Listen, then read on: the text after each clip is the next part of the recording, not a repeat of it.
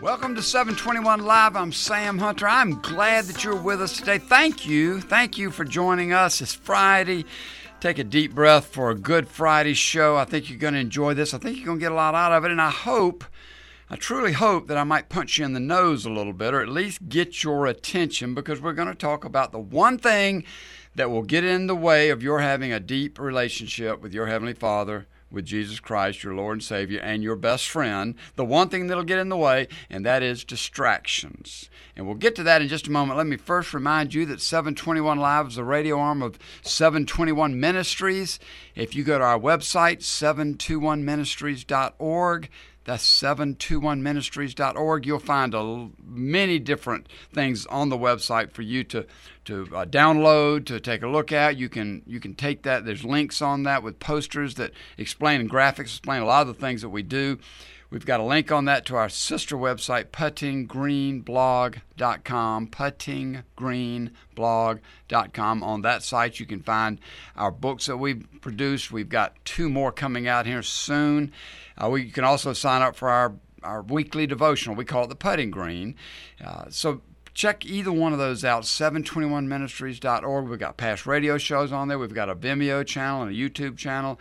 And then we've got puttinggreenblog.com. Okay, again, thank you so much for being with us. Last week we started a new fall series, and we called it It's Time. And Buddha said that the number one mistake that we all make, and I'm not a Buddha fan, I don't have a Buddha statue, I was just comparing and contrasting some of these other people that people follow to Jesus. He said the number one mistake we make in life is we think we have time. And Jesus came along and said, what good would it be for a man to gain the whole world but lose his soul? I mean, he gave the example of the rich young ruler who the rich man, the greedy man in Luke 12, who kept gaining more money, building bigger barns, putting everything up so that he could eat, drink, and be merry in the future days. And God said, you fool, your life will be taken from you tonight. So we started that with the challenge that we would all make the commitment that we really would. We would say, I am going to, today, not tomorrow, not next week, I'm going to today really kick it into a higher gear. I'm going to bump my trajectory. I'm going to go deeper in my relationship. And I don't in any way mean for you to get a big list of things to do and get real active. I mean to really go deeper. And this is all a prelude to, in just a couple of weeks, we're going to get to a series on prayer. Because prayer, that conversational relationship, a very deep, meaningful relationship where you are talking to your Heavenly Father and listening and having a conversation with your Heavenly Father, with your best friend Jesus throughout the day. That is one of the surest ways to get that life that is truly life, that life to the full that Jesus said He came to give us. So prayer is where we're headed. We're just plowing the field right now to get ready to talk about prayer. But what is going to hinder you from going deeper in your relationship with Jesus? What's going to get in the way? And what is going to get in the way of your prayer life being a deep and meaningful prayer life? And I can tell you right now, what gets in the way of my prayers is distractions. Distractions keep me from praying, and distractions creep in while I am praying and get me going off in another direction. Distractions get in the way of our going deeper in our relationship. And so today I want to talk about distractions. I want to lead with this quotation that someone sent me. It was on Instagram, somebody named Johnny Jackson. But he said, the man who loves to walk will walk further than the man who loves the destination. The man who loves to walk will walk farther than the man who loves the destination. Now just think about that. Because I'm relating this to your journey with Jesus. The man who loves the journey, he said, man, when you love the journey, the goals just happen and the milestones you hit are mere side effects. When you fall in love with the journey, everything else takes care of itself. Then I remember walking, I was in northern England with my friend who lives in Japan, Tommy, and his wife, Junko, and she's Japanese, and they were in England, and I went over to visit them, and we were in that northern England Lake District, and I started walking on my own on these series of hills called the Cat Bells. It's up in Keswick. And you've hardly ever seen anything as beautiful as this. There are lakes everywhere. That's why it's called the Lake District. These aren't mountains. These are big hills, but grass everywhere, sheep everywhere. And I got up on the ridge and started walking, and I lost complete track of time, complete track of mileage, because it was just so beautiful. I was loving the walk. I didn't have a destination. I think a destination would have been a distraction. I ran into a couple of different people who were hiking, at one man, one woman, at separate times. And they each said, I said, well, how long, how far are you going? Well, I'm just going to keep walking until I find a bed and breakfast. Then I'm going to spend the night in the bed and breakfast. I'm going to get up the next morning and still walk. Because they loved the journey. If we can fall in love with the journey of going deeper in our relationship, then the destination will take care of itself, and the goals along the way will take care of themselves. We're talking about joy power, not willpower. Living with joy power, not willpower.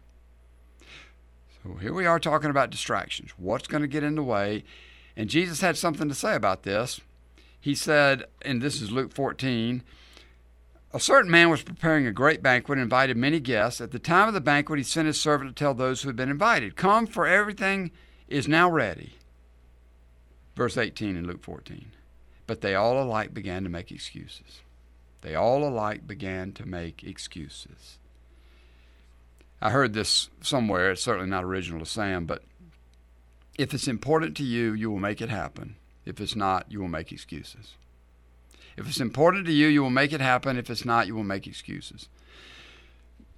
Men from time to time, probably often over the years, have said to me, Sam, I've been meaning to come to the 721 meetings, but, work and I get called off and this and that. And then, or else they'll say, I was going to come today. I was going to come this week, but. And I'll simply reply, well, you'll come when it's important to you. Oh, it's important to me. It's important to me. Well, no, really. I don't think there's anything more true. I don't think there's a truism that has more basis in reality than, if it's important to you, you will make it happen. If it's not, you will make excuses. So pause for a moment, because we're under this category of distractions. We're under this category of what's going to get in the way of you going deeper. What excuses do you come up with? And let me just start by focusing on time in the morning with your Heavenly Father. Some time where you could really spend quietly reading Scripture, praying, being in that conversational relationship. What are some of the excuses that we're going to give? Now, and let me tell you, I don't want to be standing next to you when you give some of these excuses, because you will be giving these excuses to your Heavenly Father, and I don't want to get hit with the shrapnel of some of these lame, when you pull back to the 30,000-foot level, stupid, silly, ridiculous excuses. I mean, I have men who will say to me, well, the first thing I do in the morning is I read 3 newspapers.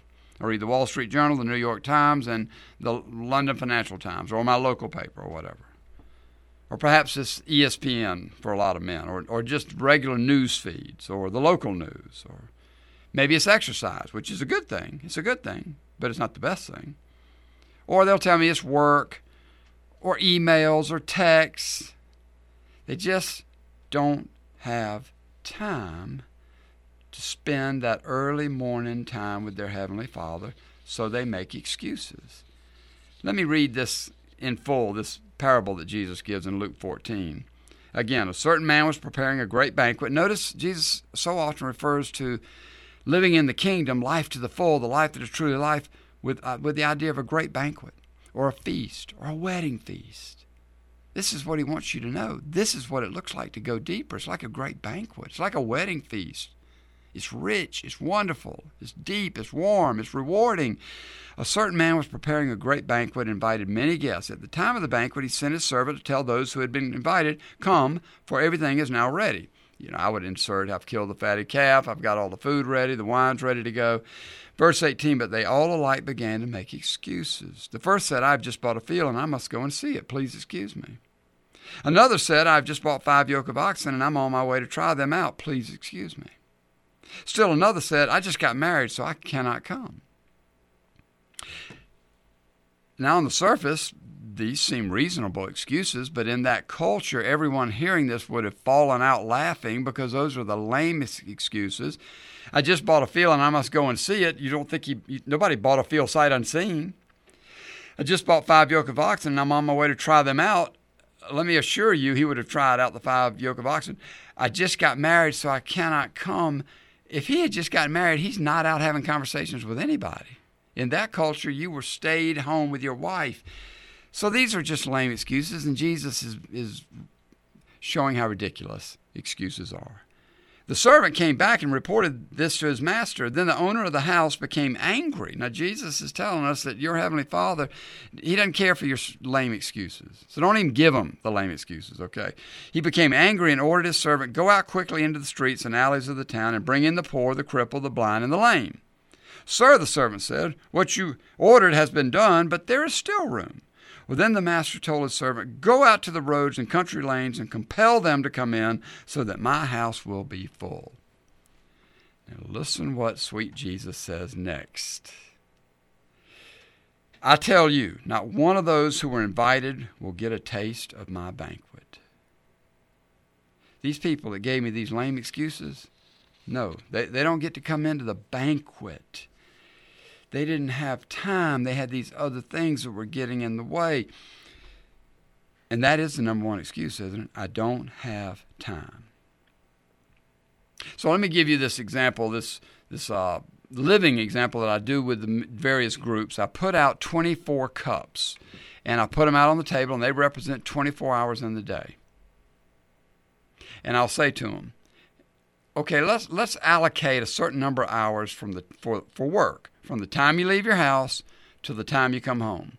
From the time you leave your house, let's just say that was 7:30, to the time you get home, what is and you're going to eat lunch during that time, what is a reasonable number of hours to give? And so, maybe you start with an 8-hour work day, and then you add an hour and another hour, and I give them 10 hours to leave the house, work, eat lunch, come home, 7:30 to 5:30. 10 hours. Nobody can say I'm shortchanging them or I'm not being realistic. And quite frankly, if you can't get it done during that time, you're not working smart. You're working foolishly. So then I'll say, okay, well, the order of anybody's day is going to be different, but I'll say, how much time should we allot? How many hours should we allot for in the morning? And let's just call it waking up, having breakfast. Let's give ourselves 45 minutes to sit down and do Scripture. Wake up, have breakfast, but before you do that, have your 45 minutes with the Lord. And then let's throw time in there for exercise. Just in case you did it in the morning, you could switch this to the afternoon. Is 3 hours enough time? From the time you wake up to the time you leave the house. Is 3 hours enough to do those things? 45 minutes with the Lord, shower, workout, breakfast. I think 3 hours is ample time. So then you come home from work, and you're going to have supper, and you're going to spend time with your wife or your husband or your children, whatever your day is. This is all just an example. So how many hours should we allot to having supper, relaxing, spending quality time with your family? 3 hours? Now, you could have worked out. You could be working out in the afternoon versus the morning. All these hours are just giving you the general idea. So let's give you another 3 hours. So now we've given you 10 hours to work, 6 hours to get ready, to do quiet time with your Heavenly Father, to eat, to relax, spend time with your children, your family. And you know how much time's left? 8 hours. 8 hours to get a good night's sleep. So see, no one has the excuse that they don't have time. What's going to get in the way of your quality time with your family, your quality time, your own self, your body, mind, and spirit? What's going to get in the way of your quality time with the Lord, with exercise, with the things that are so healthy for us to live the life that is truly life? Well, it's going to be all the excuses we just gave. And it's going to be the silly committees that you serve on. It's going to that are not necessary. It's going to be the TV that you watch and the time you spend on the computer and FaceTime and all those things. Don't tell me you don't have time. We just demonstrated there's plenty of time. And here's another one of those truisms that is just, it is one of these facts of life. When you say yes to something, it means you'll have to say no to something else. When you say yes to something, which we all do without thinking about saying no to something else, yes, I'll serve on that committee, yes, I'll do that, yes, I'll watch that TV, or yes, whatever it is, And remember, we're only talking about during the week now. Plenty of leisure time on the weekends. But when you say yes to something, you'll have to say no to something else. And I've learned, and I carry an index card with me, because on that index card I've got my priorities. And the first priority is men's ministry. And underneath that is one-on-one with men. Well, I guess before that would be my wife, Dina, her children, my daughter's automatic in there, and then body, mind, and spirit. So if you were to come to me and ask me to do something that doesn't fall under the category of men's ministry, I've learned to say no to that. Because if I say yes, I'm going to have to say no to one of these other very important things to me. It may just be that I'll have to say no to quiet time with my Heavenly Father in the morning. It may be that I'll have to say no to sleep, or I'll have to say no to working out, or relaxing, or getting some margin in my life. Saying yes means you'll have to say no to something. Learn that, please. Okay, Hebrews 12. I want you to think about this. I'm going to read it to you. Therefore, since we are surrounded by such a great cloud of witnesses, let us throw off everything that hinders and the sin that so easily entangles. Let's get rid of all these distractions. Let's get rid of all these things that we're involved in that are getting in the way of life to the full, of the life that is truly life. Throw off everything that hinders and the sin that so easily entangles, and let us run with perseverance the race marked out for us. Let us fix our eyes on Jesus, the pioneer, the author, the perfecter of our faith. I've read that I don't know how many times, 100, 200, 300. It's one of my favorite passages. But for the first time, as I was pondering this, I think the Holy Spirit gave me this high beam that yes, we're running a race, but it's not just my race. I'm running a relay race, and you're running a relay race. I want you to think about that for a moment. None of us are on a journey by ourselves. We're not isolated. The way we live our lives affects those around us. So is it a positive, encouraging, and energizing effect, or is it a draining, negative effect? Or worse, is it a big nothing burger? See, my parents ran their race, and they handed the baton to me. And now I'm running my race, and I'm handing the baton to my children. Back in Sumter, where I grew up, my parents' friends, they were always investing in us. They ran their race, and then they handed that baton to us. My coaches ran their race and then handed the baton to me. My teachers, a few of my teachers took the time to invest in my life outside of school. There were several older men, mentors in my life and in business, that took the time to invest in me and then handed me the baton. See, I didn't see this back then, but I see it now. And there were several Christian men who were running their race, and then they handed me a baton. And I got to tell you, it's been such a blessing to take that baton and run with it. We're in a relay race. So I want you to pause for a moment and think about all those before you who handed you a baton. Maybe even take this thought and discuss it with your spouse, maybe even your children tonight. I'll tell you, it'll be a blessing if you do. You see, these people invested in my life. They handed me a baton, and I want to invest in others' lives. I had older men who invested in my life. I'm always on the lookout for a younger man who needs an older man to invest in his life. Just spend a little time, give him some direction, give him some encouragement. I had coaches who invested. I played a lot of sports. I'm always looking for a young man that I could give just a little bit of instruction. Say, you're doing that well, but if you try this, then you'll really be able to excel at that sport. Businessmen gave me tips, and now I'm looking to give other young people tips. You see, here's the thing. I'm not going to drop the baton. No, sir. I'm not going to drop the baton, and I don't want to lose the race because I was too slow or sloppy or out of shape, or not focused on the prize.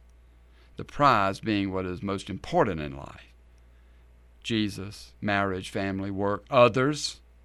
I want to hand that baton off after having run as hard as I can, with joy power now, not willpower.